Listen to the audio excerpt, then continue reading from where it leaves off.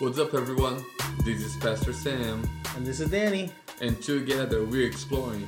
the book of Ephesians. We are in it, Danny. We are back. That's right, we are back. We came back, we retooled, we came back, and we're exploring another book, another great book. Yes, this is a good letter from Paul. I'm excited to dive into it. We have a lot more than just this resource, right? Yeah, we have, like when I say we retooled, we looked at the book of Ephesians and we thought about how can we dive into this book in every angle. Mm-hmm. Obviously, we know we're going to be preaching on it. Yeah. Podcast is another element, but we did a Yes. thing. Then we did. We create our own video Bible study, right? We went up downtown Columbus and we videoed there, and we're excited about this new tool for sure. Yeah, it's definitely a new endeavor for us, a new challenge, but that's what we're committed to. We're committed to doing all that we can within all limits to bring God's word, to unpack God's word, so that God's people, myself, you included, Yes. can learn and continue to grow. And We spent the last 3 months studying this book. Every single word.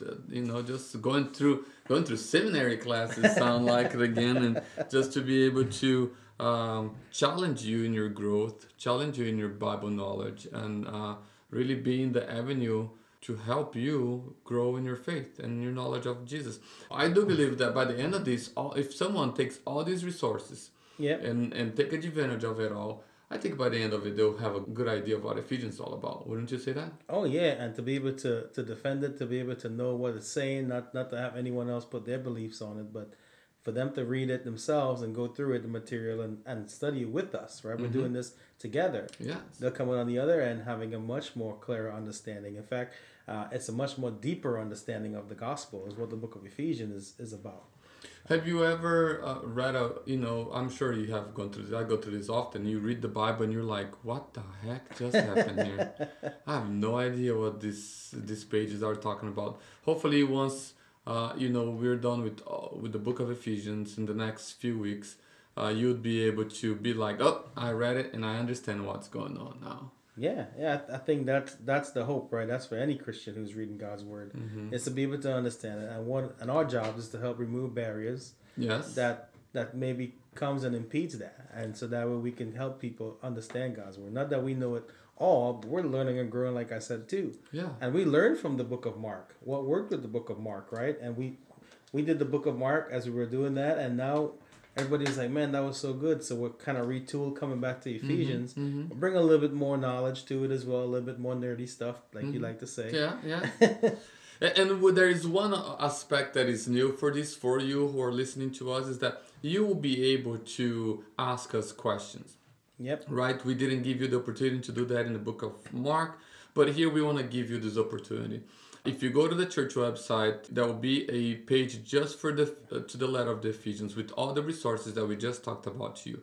And in there'll be a place where you'll be able to click and ask questions. There'll be anonymous questions. We're going to take you to an anonymous form, and you'll be able to write there questions. And in the last podcast of this series, we will answer as many of those questions as possible. Or maybe we'll get to listen back to, okay, we talked about on podcast 2 at this minute, we talked about these. So we don't have to answer that. But so we will give you the opportunity to ask questions and then have some clarity in the end of it all. So that's one of to have you connected, but also at the same time, answer some of the questions that might rise into your mind. Yeah, because there could be questions that we're not thinking about, That's right? right. If we're not thinking about it and someone else is, ask it. So we can talk about it. That way you learn, I learn, and everyone learns all together. That's right. So there we have it. Chapter 1 of Ephesians. Chapter 1 of Ephesians. Let me just give a high level bird's eye view of just the overall breakdown of the outline of what the outline could be. So the outline of the book of Ephesians falls into 3 categories in a sense. Chapter 1, verses 1 through 23, which is the full chapter, talks about the blessings of the church. And that's what we're going to unpack here today. The second section talks about the universality of the church, which is chapter 2 through chapter 3, verse 21. And then the third section talks about the obligations of the church.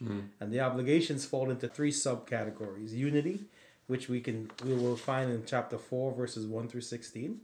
Righteousness, which we find in chapter 4, verse 17 through chapter 6, verse 9, and then finally faithfulness that rounds out the chapter 6, verses 10 through 24. Okay. So those are some high level outline-ish things that the book of Ephesians about. Do you want some nerdy things Yes, about it? that's what we want. Ephesians has 2,429 words with 530 distinct words never used before of these terms. Only 84 do not appear in the Pauline writings. 41 do not appear anywhere else on the New Testament.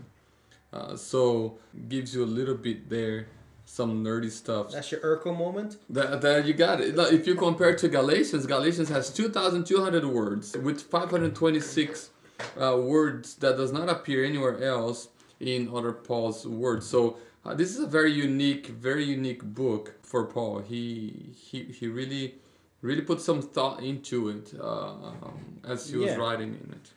And the thing to remember about Ephesians is that the letter focuses on the importance of the church in God's plan.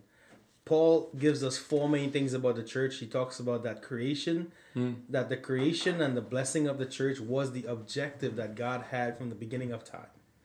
He said that the true living can only be experienced as a member of the body of Christ, and that everyone could be part of that body, could be part of the church, the big C, right? And yes. So it's not for selected few. It's not for selected few. Okay, I think we'll unpack more We'll of unpack that that, as we go along. And that the church is the light. It is the light in society as far as setting the standard for what is right, how to treat one another, and not only that, the revelation of Jesus Christ and his word. And then finally, that in the end, the church will arise as victorious over every physical and spiritual entity, including death.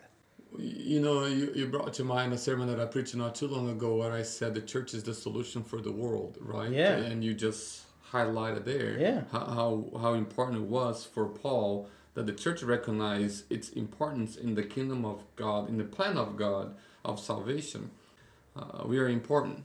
Yeah, I've also heard that Ephesians, the letter has been called the queen of the epistles. The queen of the queen of the epistles, right? right? What is that? What does that mean? That's just what I've heard about it. It's been called the queen of the epistles. I think it has to deal with primarily this church as a spiritual being, spiritual entity rather than a physical entity. But let's dive into the book. Before we dive into the book, Ephesus. You had some cool things you were telling me about the word Ephesus or Ephesians. Well, I mean, so the Ephesians is this amazing book. It's a wonderful letter. A few pages covered the extraordinary range of theological topics with some clarity, with some precision. The content are simply enough and so fundamental to the life of a believer, to what we ought to believe and hold on to, that it has created some big debates in it, right? This letter summarizes what it means to be a Christian better than any other book in the Bible. It clarifies the heart of the Christian faith, explores the dynamics of a personal relationship with Christ, sets forth God's overall plan for the church, and some of the things that you're just going to talk about it there. But it really talks about the unification of the Jews and the Gentiles under the name of Jesus, right? So that is important. So there was no big issues that Paul was trying necessarily to address, as in Corinthians he was trying to address a specific issue in the church, in both letters to the Corinthians.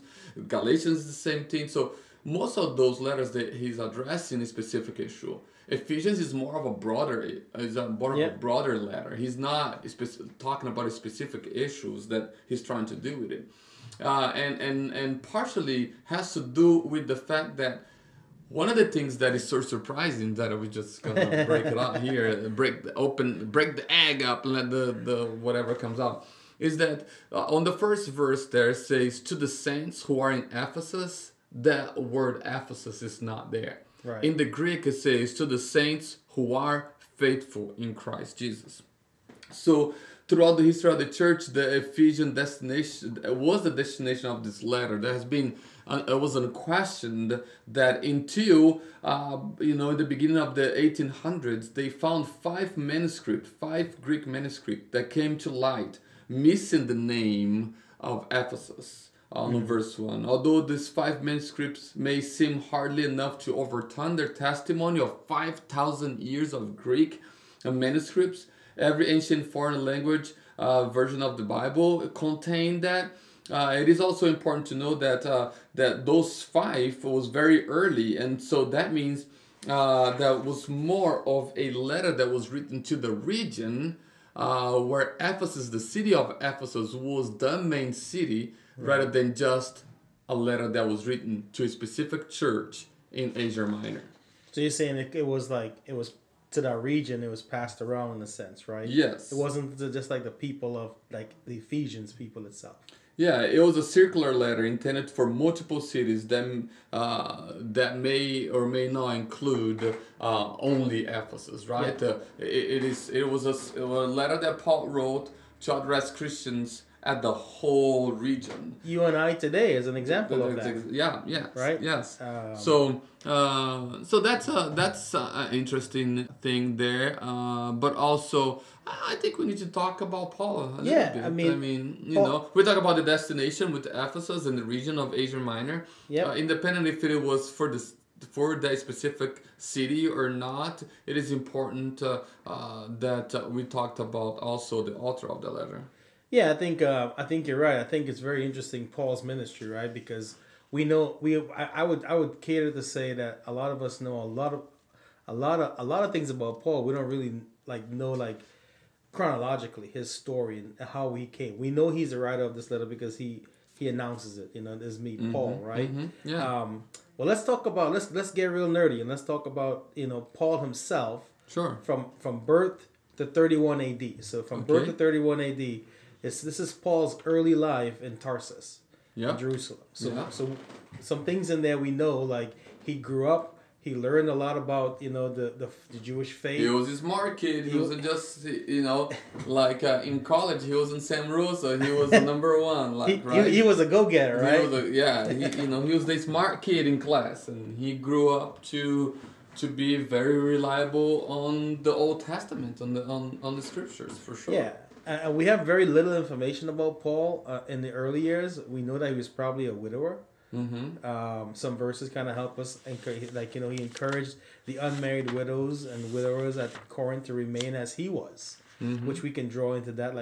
Speaking from that perspective. Mm-hmm. We also know very little about his looks, but we know that First and Second Corinthians will suggest that his physical appearance was not as impressive. Sure. But then we also know this big thing about him was that he persecuted the early Christians. Yes. Which brings me to the next section of his life, 32 AD to 34 AD, and we're working our way up to when this letter is written. Sure. Yeah. Right. Yeah. His conversion and early ministry. What can you tell me about his conversion?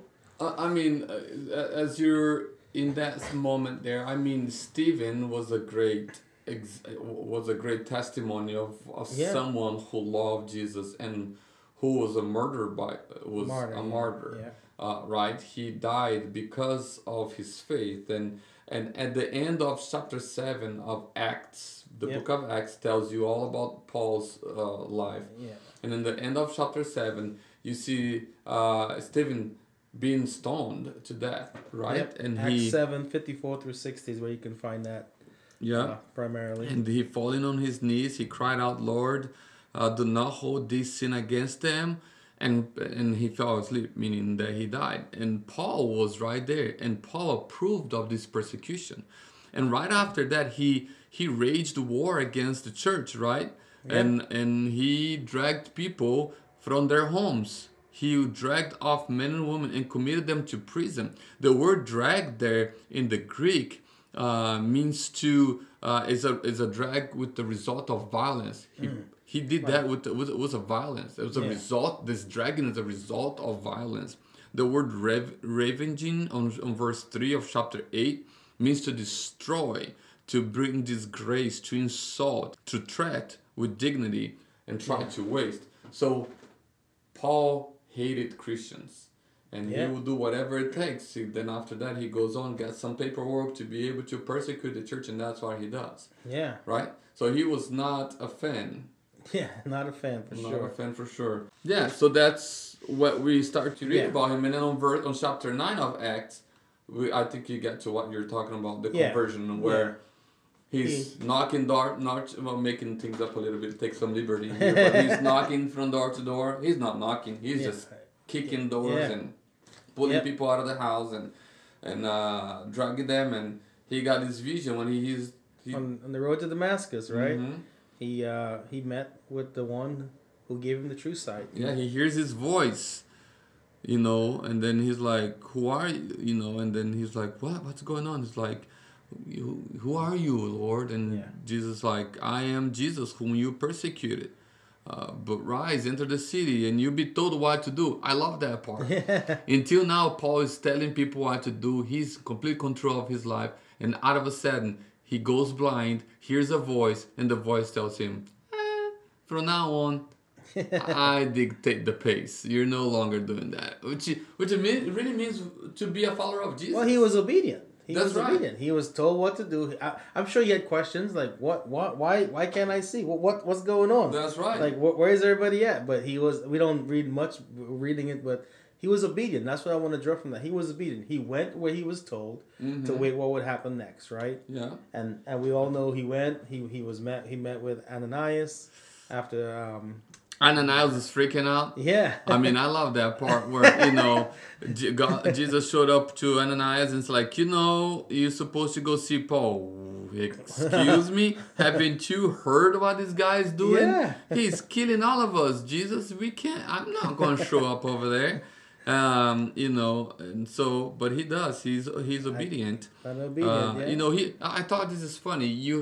The life of a disciple is all about being submissive to the word of God. Yeah. Right? Paul was doing his own thing. Now Jesus like, "I'm telling you how you're going to live from now on.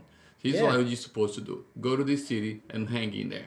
Ananias, a follower of Jesus, said, "God," Jesus showed up, said, "Here I am, Lord." Just like, "Go talk to Paul Tarsus." "Why am not doing that?" "Excuse me, you are doing that." And he goes and he does that.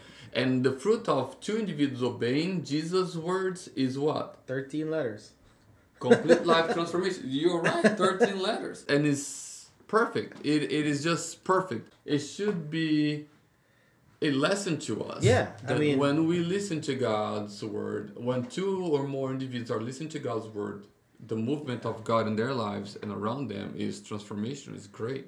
So I'm going to try to fast forward us up here a little bit so we don't spend an hour talking about Paul, which would be great. But so that's his early conversion. In 35 AD, he tries to associate with the apostles.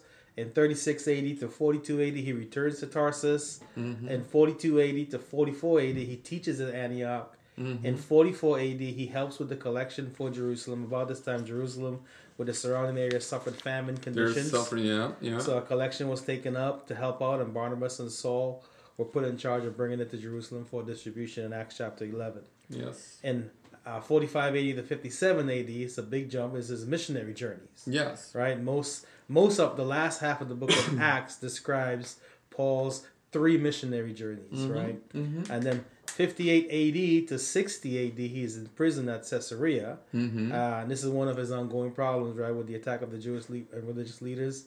And then in 60 AD to 61 AD is his trip to Rome. In 61 AD to 63 AD is his Roman house arrest. In 63 AD, his release from prison. In 64 AD to 66 AD, he revisits churches. And then in 67 AD, Paul is martyred in Rome before Nero. Yeah. So that's a quick run through of his life. And so on that journey that you just said, chapter 19 of Acts is very important for us in the context where we find ourselves throughout this podcast, because it talks about his third missionary journey and his stay in Ephesus. There you see on chapter 19 of Ephesus that he Acts, you mean? Oh, in Acts, yeah, in the book of Acts. Yep. You see there on chapter 19 that he's speaking openly about Christ. The way, he calls it the way. He's baptizing some people, and then later on you see the sons of this high priest trying to mimic Paul, and they got a spanking from some demons. That's a funny story. They see what Paul is doing. God is doing some extraordinary miracles through the hands of Paul. These kids are trying to mimic Paul, and then they're trying to rebuke some demons, and then the demons goes and say, Jesus I know, Paul I recognize, but who are you guys? And then spank the heck out of them. They leave the place naked and all wounded. Can you imagine? And the name after that, the name of Jesus was exalted, means increase. And then they destroyed all the magic. One of the things about Ephesus, there was a couple of things going on spiritually in Ephesus. One is the magics. There was a lot of magicians. Magic was seeing the future through magic was important things for them. And then the temple of Artemis was there, the gods of sex and fertility and so on and so forth. Paul all the books of the magicians, the magic books were all burned up. The sum of it was thousands of their money was burned because no longer made sense for them because of what they testify in Paul. And then there was a riot later on that Paul had to run away from it. Basically, the riot is Paul was putting a dent on the business of the people because of the temple work. People was converting to Christianity and not expending the time or the money at the temples. It became a big problem. So hurting that bottom line, man. He's anytime you mess with people's pocket, they get mad at you. So not different for Paul back in the day, and so he had to leave, and then he left, and so. Yeah, I think we got it there. That's a great background over Joe. We wanted to take a little bit of time in the first podcast and really just give you that background on Paul. As you know, he's the author of 13 letters in the New Testament. And just real briefly, because we talked about this too in our Bible study and also in our sermon, the background, the city of Ephesus, right? Ephesus itself was a great city for that time. It was situated in modern-day Turkey. Yes. It served as a major port for Asia Minor. It said that there was a street 70-inch wide that ran from the port through the entire city. Yes. And the population at that time was approximately 300,000 people. And many streets were lined with marble and had public baths, and theater were held between 25,000 to 50,000 people. You touched on the goddess, the temple of the goddess Diana, as one of the 7 wonders of the ancient world. Yes. Where Diana was a fertility goddess and drew pilgrims from all over. She also known as Artemis. Artemis, yes. Artemis. That's a Greek name and a Hebrew name. Yep. Yeah. So, anything else about the city before we dive into the text itself? No, I think we got it there. I think we got some a good glimpse on the city, a little bit of the letter, a little bit of Paul. I think we should just dive into the to the letter, and we're gonna do this like we did in Mark, right? We're just gonna go pericope by pericope. Yeah, that's our style. So we're gonna go from verse 3 to 14, and then verse 15 to the end of the first chapter, to 23. So let's tackle anything on verses 1 through 3 that we haven't talked about, because we talked about Paul. Talk about Ephesus. I mean, there is this idea of apostle. I mean, apostle. The word apostle means responsibility, genuine authority, and vital responsibility. That's what for me it means. Someone who has been given the authority to speak of the gospel. Yeah, I think. Not everybody has authority to speak about everything. The apostle did do that. Today, under the Spirit of God, we have been empowered by God, and we, in a sense, have that same authority because of what Jesus did to us. All authority is given to us by Jesus. So, apostleship is a tricky thing to talk about here in a sense, but apostleship, I think, is a call of all believers. We all have this sense of the means to be. To have the authority to speak of the kingdom, and a lot of people mix apostleship a lot more other things. So this section over here, chapter 3, as verse 3 through 14 really talks about God's purpose, right? Talking about as a blessing to the church. Yes. So talk to me about what does that mean? What, as this section as Paul is unpacking for us here. So let me we have debated on how to do this, and I think one of the biggest goals that I have had in ministry, and you have partaken on that too, is to try to redefine words. Yep.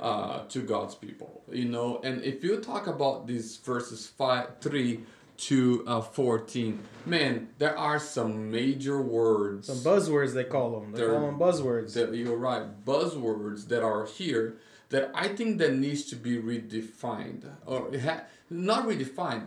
We need to know what Paul's trying to talk about. Not come up with our own ideas what those are. Society and people before her has put meaning to these words, right? I think that's what you're getting at. Let us unpack the root meaning of these words. What does it mean? What did Paul mean at the time? And how we can apply it today. And not that it's been shifted and changed around with different perspectives throughout time. Because this letter is written, as we said, around what time frame? Between 60 and 65 AD? That's right. Is what we're saying we would find. Yeah, and wasn't we who wrote that letter? It was Paul who wrote this letter. So we got to get into the mind of Paul. What was Paul trying to convey? And what is Paul trying to tell here? One of the teachers that I was learning under shared this idea that, words has meaning, but who gives meaning is the person who are speaking and the person who are listening to, right? So if you do not know the meaning of the person that is speaking, then it becomes a problem.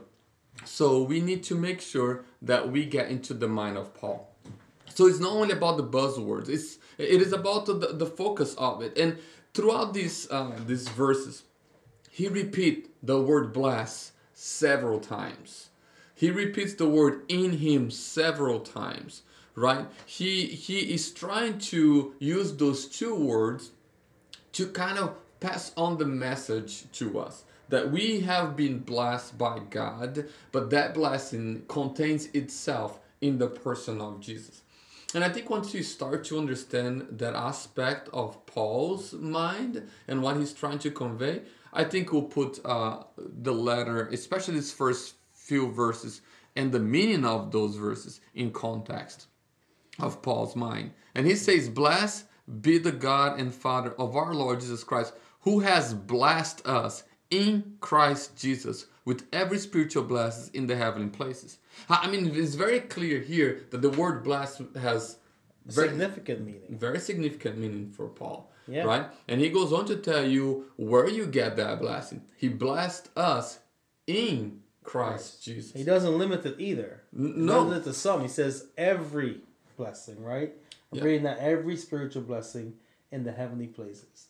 Even as he chose us in him. There's that word again, in him. Mm-hmm. That's important, right? If we keep seeing that repetition of words, that means we got to say, why is Paul keep writing this? Because now we have to see the objective of what the passage is for, right? And not put ourselves in it. Yeah, the word "in him" is so important. Yes. I hope that you're highlighting that word in your Bible right now. Highlight "blessed," highlight in him. Because in him denotes our position. Yep. It tells us of our position. Our position is in Christ. So the concept here that Paul is trying to portray to us is that whatever comes next is only possible in your life as long as you are in Christ. So Paul in this letter is not trying to has not addressed how to get in Christ. He's not trying to address that at all. He's not trying to say, for you to be in Christ, this is what you need to do, or this is what has done to you. That's not what he's trying to do. He's just saying, God wants to bless you, and that bless comes to you to those who are in Christ. Yeah. And he goes on and talk about what those blessings are. And so that's where the buzzwords starts to come in. Right?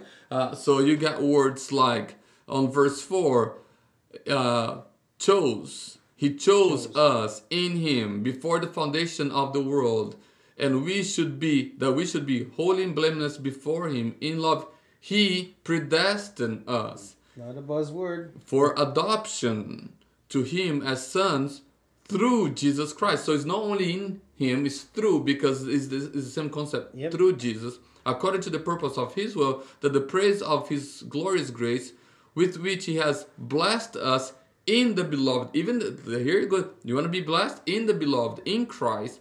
In another one in verse 7. In him we have the redemption through his blood, the forgiveness of our trespasses, according to the riches of his grace, which he lavished upon us in all wisdom and insight, making known to us the mystery of his will, according to his purpose, which is set forth in Christ as a plan for the fullness of time, to unite in him things in heaven and things on earth. Verse 11.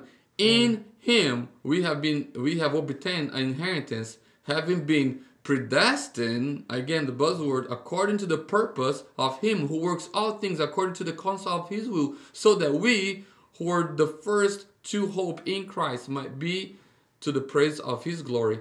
Verse 13. In him you also have believed when you heard the word of truth, the gospel of your salvation, and believed.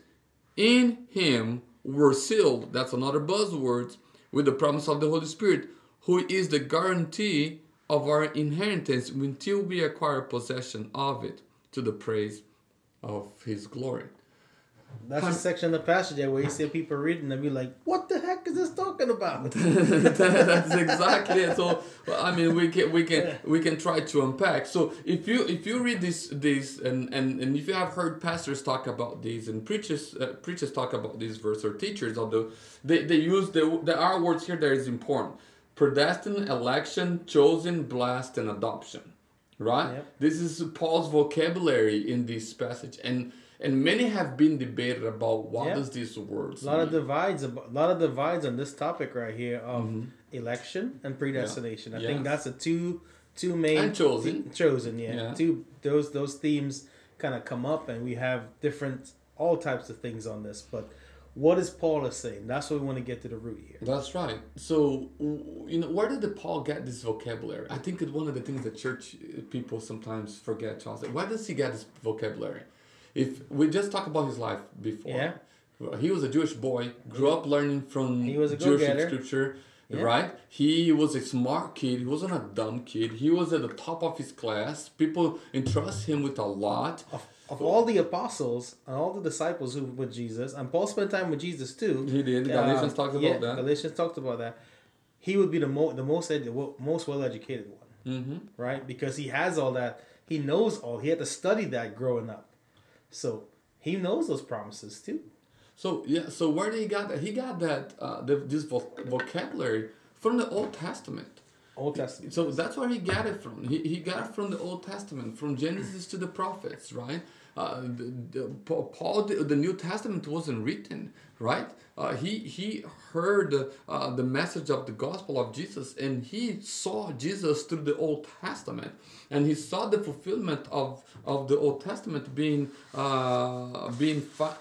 finding itself in the life of Jesus. So there is this little story that we are told that I think is pretty important that we put in a little bit of context here. Why these buzzwords have become so divisive in the church, right? We have out of these verses, we have this doctrine this teaching called the teaching of election, right? That goes more or less like this.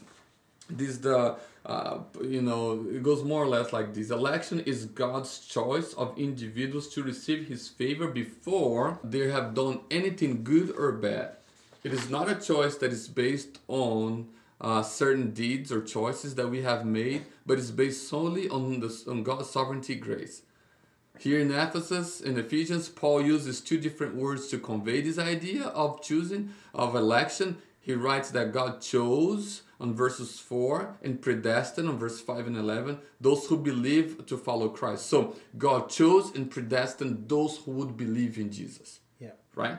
So thus Paul is stressing that believers should praise God because he predestined them to choose them to be his children and receive all the benefits of such privilege of effort or affords, like the privilege that the blessings that we have talked about. Yeah. So the verb predestined can also be translated predetermined, foreordained, and of course only 4 times in the New Testament is Acts chapter 4, Romans chapter 8, 2 times in Romans chapter 8, and 1 time in 1 Corinthians chapter 2. And people who believes on this doctrine of election says that God, the God's emphasize only this predestination and this choosing is a work of God, right? Yeah. Which that's fine for them, but this is what it means. If God elected some, And he didn't elect others. he didn't. I mean, there's a section that didn't get elected, right? It's like, hey, you're either part of this or you're not. Well, they go on to the election is the divine choice of God to grant eternal life to undeserving sinners based solely on His love. God is arbitrary part of His plan of salvation and grounded on His wisdom. So out of His wisdom, out of His love, He elected some. He chooses who's going to be saved and who's going to be lost. That's exactly it. Yeah. So, but this teaching come from this narrative that I think it's not a biblical narrative, and this is the narrative. There is God, and then there is us. There is me. There is we. And we have a problem. That problem is sin. Yep. That sin separates us from God. So our trajectory, our journey, and the end of our lives would lead us either to a bad place called hell or a good place called heaven. Mm-hmm. Right? And so right in the middle of that journey, there is an intervention. Jesus' cross. Right? Yep. And so that's the narrative we have all learned. Yep. There's God, there's us, there's a problem of sin. It depends on how you live on that journey, you're going to go to heaven or you're going to go to hell. And the intervention, what makes you go to either or, is how you believe in Jesus. Right? Yep. So that's the trajectory. But here's the problem with this. This narrative not only teaches that, but teaches also that those who go to heaven, though, are those who are chosen by God to go to heaven. Yep. So what's the point of the cross? What's the point of the cross in that illustration then? Well, you need to put Jesus there in the cross, right? But that's the illustration. Like, we understand this story, this narrative for sure. That, there's God, there's me, there's sin. Sin separates me from God. Jesus died on the cross and then some go to heaven, some go to hell. Well, but that's not because of Jesus' act on the cross. But it's because God has ordained before Jesus even died on the cross. He already knew who was going to go to heaven because He predestined. He ordained that. He already had chosen those people. And that's not so sure that is really what the biblical narrative is about. Yeah, I mean, I don't think so either. I think we're both in agreement of that. I think the biblical narrative on election is the idea that God chose or elects Jesus. Mm-hmm. Jesus is the one in whom He ordained before the beginning of time to be the elect. And those of us who are in Him, we just read the passage, right? Where you read in Him. If you're in Him, then we get the blessing. Every spiritual blessing, which is back in the present reconciliation with God. Yeah, which is like God chooses one out of many so that through the one He can restore His blessings back to many. And I think this idea of choosing and it is in a sense biblical, but not in the sense that we just read. Not right? So from the beginning, think with me here for a second, all those who are listening. In the beginning God created humanity. Adam and Eve. I don't know if you know this, but the word for Adam is the word for humanity, and the word for Eve is the word for life. So in the beginning, Genesis chapter 1, verses 21, we read that God blessed man, right? He blessed humanity. Can you see the narrative again? Ephesians, you're blessed with all spiritual. In Genesis chapter 1, verse 28, God blesses humanity. And then God blesses humanity and tell them to fill the earth. Yep. Fill the earth. Well, they do fill the earth all right, and humanity fill the earth with violence, curse, death, and destruction. You read that in Genesis chapter 6:11. If you go to chapter 6:11 of Genesis, you read, no other places you read about anything being filled. Only there, on Genesis 1:28 says, and fill the earth. And then later on, chapter 6 says, and humans fill the earth with violence, destruction, so on and so forth. And so, Noah happened. Yeah. God was like, okay, we're gonna eliminate these from earth, and then but then they forfeited again. So they forfeited God's blessings and forfeited God's command to say, fill the earth with what is good, what is commendable, what is godly. And then on verse 12, God blessed Abraham. Once again, on chapter 12 of Genesis, God blesses Abraham. But then now he expands that blessing, like, I'm choosing you out of many, Abraham. I'm choosing you so that through you, you will bless many. Yep. But you see that Abraham's family line, the Israelite, forfeits the idea of blessing people. You continue to read it at all, over and over again. They continue to mess it out, to miss the opportunity to bless the earth. Yep. So then God was like, okay, humanity, I chose Abraham, then I chose Israel, and they all forfeited this blessing. I chose you in order to bless the world. Since you guys can't get it done, I'm gonna choose one individual. His name is Jesus, the Messiah, the King, and he will bless all nations. He will fulfill that what you guys have all forfeited. Adam and Eve, I created you to bless the world, to fill the world with blessings. Guess what? You didn't. Abe, I chose you to bless the world. Guess what? You and your families didn't. Your descendants didn't. So now I will choose Jesus, so that he will be the one blessing the world. God chooses one out of many, so that through the one, he can restore his blessings back to many. And the decision to choose Christ as a Savior and to save those of us who believe in him was made before the beginning of time. Yes. And it was not an afterthought. I don't want anyone listening to what we just said there and think of like, well, God's reacting to the people forfeiting.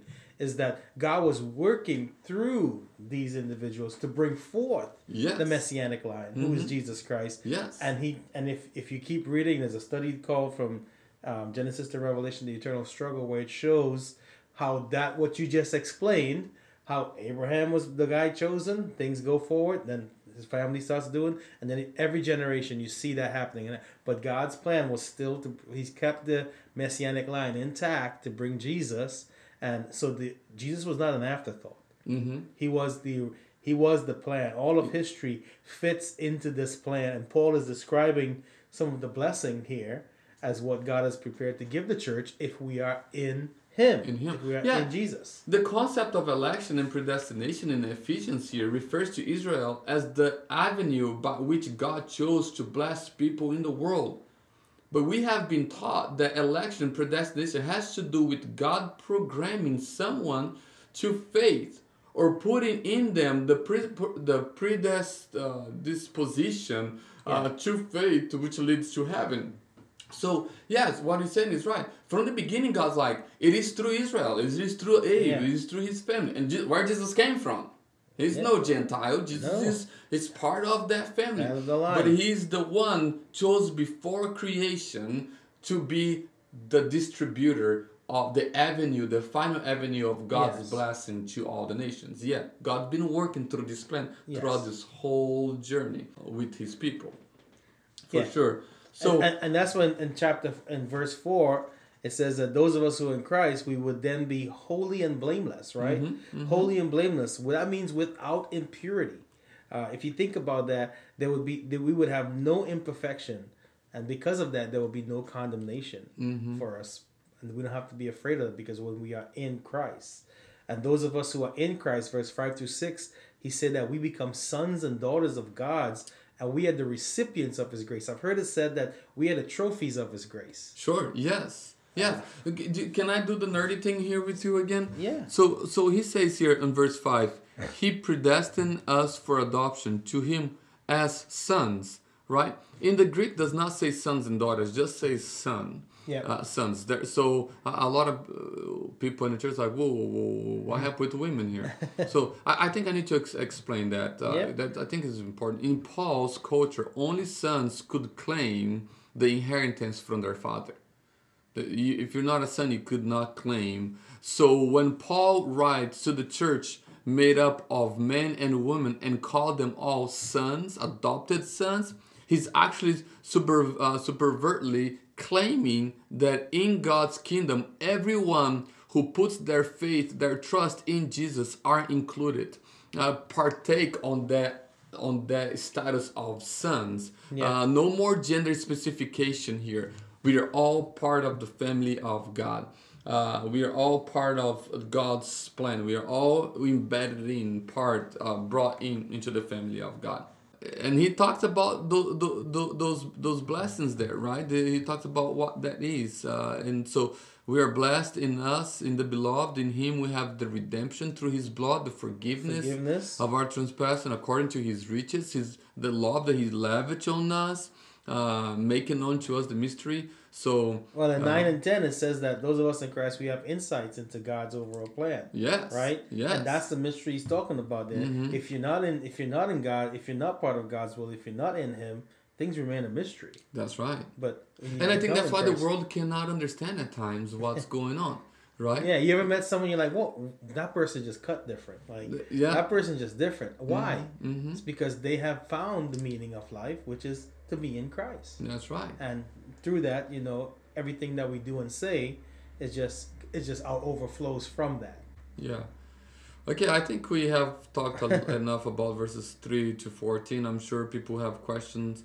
Those who are a little bit more savvy might have some questions about election and predestination and so on and so forth.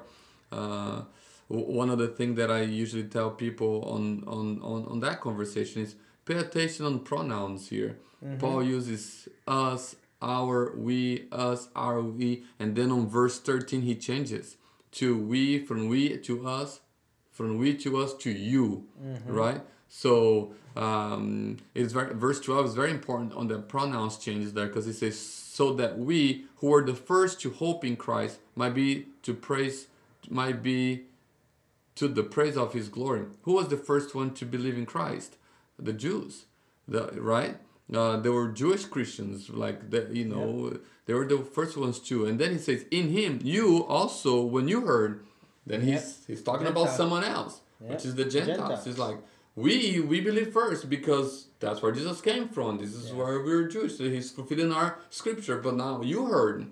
Yeah. And then when you heard the word of truth, the gospel of your salvation, and believe in Him, you were sealed with the promise of the Holy Spirit, who is a guarantee. And then he goes on to say, our inheritance until we acquire it all. Yeah. So he puts everybody together. So it's very important to pay attention on pronouns to figure out who he's talking to and what he was mentioning to. Yeah, and there you have it. And one of the things you mentioned there, which we didn't say, but it probably is, most people should notice, that Paul was the apostle to the Gentiles, right, in a sense. So just want to mention that. So the last section is really a thanksgiving and prayer. Yes. That Paul kind of leads us into here.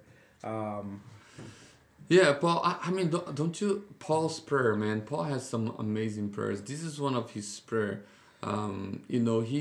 He heard about these people and he's happy about it. He's thankful, remembering them and their prayers, that God, our Lord Jesus Christ, the Father of glory, may give you the spirit of wisdom and revelation and knowledge. So let me break it down real quick here. At least these last 7 verses. So verse 15 through 17, because they have been faithful as a young church despite persecution. Paul prays that God will give them the ability to know Him more intimately, to know God more intimately. Heaven will be the experience of having a relationship with God without the hindrance of sin and death. He wants them to begin experiencing this phenomena not at a future date, but now. Yes. Right? I like that. Yes. Verse 18 and 19 in this section of the passage, he describes in more detail some of the things he wants them to know. He wants us to know about God, and that will prove to be a blessing to us. He wants us to know he wants us to know the hope before us in verse 18, the riches of our inheritance in 18 part B, the greatness of His power, verse 19, and all refer to the same thing: our resurrection, a glorification, and an exaltation to reign with God forever. He wants them to be able to see. He wants us to be able to see what wonderful things these things will be. And then the last few verses, Paul completes his prayer by describing how these blessings were acquired and how they are presently administered. It's that those in Christ will be resurrected and will be with God, because that's where Jesus is. That's where Jesus. He prays that we can appreciate more and more the rewards that we have been called to receive as disciples of Jesus, who guarantees them virtue over his sovereignty over all things. I think you got to summarize pretty good there. What else is there to add? You did a great job right there. I think the only things, I mean, I have nothing to add. That was good. I think the only thing that I'll do is pick on words, right? I think the words that Paul uses here is a illumination kind of deal, right? You know, that you'll be enlightened, revelation, wisdom, right? That means like that you'll be able to see what only eyes of faith can see. Mm-hmm. Then Paul is trying to look to them. It's like, listen, my prayer for you is that, you know, you get all that you need to be able to see only what the eyes of faith are able to see. And that's what I think Paul's prayer is for these people, is that they would see beyond the physical, they would see beyond just the material things, so that they would see the spiritual things that only God can show. And that's the thing about the spiritual things I want to kind of share as we kind of wrap up this chapter on, is like spiritual blessings are only available if one is united in Christ through faith, right? So that's important. Spiritual blessings are far more valuable than material ones. We know that. And then spiritual blessings are appreciated and enhanced, which is why I think Paul ends this section with prayer. It is enhanced through the activity of prayer. Prayer is how we bring heaven down. Prayer is how we bring heaven, how we engage with heaven, right? In a sense, Paul talks about every spiritual blessing in heavenly places. How do we get those? It's through prayer. Yeah. If people haven't understood the power of prayer, the importance of prayer, I hope the words you just said will remind them how important prayer is. You know, I think Paul models that. I think the idea of bringing heaven down is through prayer. You know, Jesus' prayer, it was on earth as it is in heaven, is this whole idea that, you know, God hears, right? So that means he's right here, right now, listening to our prayers. So prayer is the lifeline of the individual, of the Christian, not something we do. It's like it is a vital part of who we are, for sure. See, Paul prayed for them, and he showed us this, to begin experiencing joy associated with the blessings. Right. So many times, what's missing in our spiritual lives is prayer, and the prayer to know God and to appreciate his gifts more. When we literally have everything or more than we can have, but we're not enjoying it, is because we don't usually this is because we don't understand that spiritual things are tasted, contemplated, experienced in the dimension of prayer, dimension of worship, service, sacrifice, obedience. The first step to heaven usually begins by getting on our knees and praying. Say that again. Which one? the begins with our knees. Say that again. The first step to heaven usually begins with our knees, by getting on our knees. That's and crazy. Praying. A lot of us have too many knees that the genes are not washed out. There's a lot of us who are not paying attention on how to get to God. You don't get to God by means of work. You get to God by means of grace. And one of the means of grace is prayer. Yeah. Well, I think, I think that first chapter, the two sections, really, the spiritual blessing and how we're to be thankful in prayer. Obviously, as we go through the next other chapters, we'll unpack more. We'll have a lot more to discuss. Any closing thoughts on this chapter? If there is one thought that we didn't talk much about, it is that I guess we did, is that in Christ, God reveals to us what for many are mystery, or for many are puzzling is a missing puzzle into the piece. So I think he did that for Paul, right? He did that for Paul on the road to Damascus. Paul was blind, even though he had sight. A lot of us are walking around with sight, but we're spiritually blind. When we did the Mark series, we talked about in that passage when Jesus healed out of the blind people, and it was like a lot of us have physical sight, but not spiritual. That's right. And what you're talking about there, where God reveals to us the mystery of things, when we receive our spiritual sight, when we not only that, but we lean into it. Yeah, and I think this is one of the things that most people misses on the 21st century is that the spiritual life and the physical life, they go hand in hand. You know, like we are given a spiritual sight in order to live physical life. Yep. So a lot of us misses the point that, like on verse 10, which we talk on the Bible study, God is bringing all things under the leadership of Jesus to unite all things on heaven and on earth. That's the whole purpose. That's a mystery that God is trying to reveal to us through this book, is that, you know what, I'm bringing all things on heaven and on earth under the lordship of Jesus, and only those who have spiritual eyes can see what God is doing. So it is important and it's important also for those of us who are in the faith to not recognize that that's not a thing to come. No, that's a thing that we experience now, right here, today, right now, here, right now, and that's why the overarching theme of the panoramic series that we're doing is to help kind of bring that to people's mind, to recognize that I'm not living for heaven when I die. I live now. Well, that's the importance of being in Him, right? We are united in Him and united. So there is no more division in the church. There's no more colors. There's no more gender. There's no more nationality. In Jesus, we are one. There's no more. There's no political division. There is just one. We have been chosen. In Jesus, we have been chosen, right? We are His treasure possession. We are His faithful ones. We are His body. There's this unification under the lordship of Jesus. It's a very important thing for us to understand.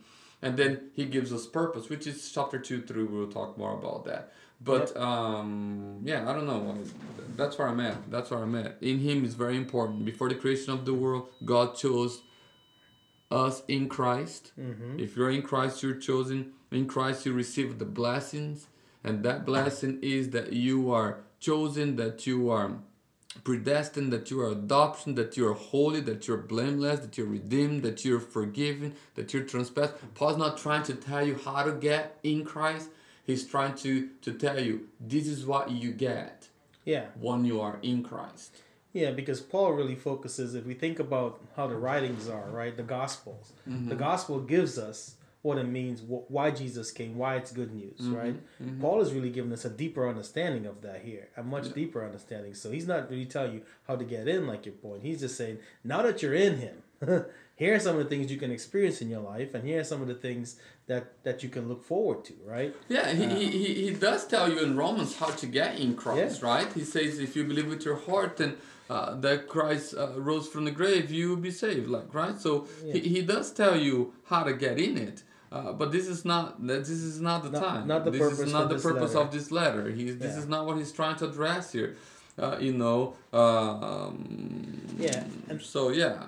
To me, my closing thing on this was I really like when in this section here that this chapter, this book itself, that the church is the light for society. Yes. Right, and we are to set the standards. We're not to conform. Paul even talks about that in Romans 12, right? Do not be conformed to this world, right? That we're to set the standard for what's right, how to treat one another, how to live a life, and by doing that, we not only live for Christ, but we reveal Christ to those as well who is looking and say, hey, you know what? There's something different about this group of people. And how they live, how they carry themselves. And that's really what I like about this book in Ephesians, what Paul is unpacking for us here. Paul gives us a lot of things, right? He gives us doctrine, he gives us our duty, he gives us our conduct, how we're to carry ourselves. So a lot of things to come as we continue to unpack this book. But that's all I had. That's good. I think we exhausted that a little bit. Yeah. I'm sure we could, if we could pick on things, we could pick on everything that we read here. But I think we gave an overall glimpse of this first chapter, which is very important for those who have hope in Christ, for those who understand their position in Christ, those who take advantage of the power of God in us through the Holy Spirit. I think it is important for us to understand that our position dictates our present and our future. And for those who are in Christ, there's a lot of great blessings. Yeah, well, there you have it. That's our first chapter in Ephesians. Join us next week for chapter 2. Thank you, everyone. And as we say here, be blessed. Be blessed.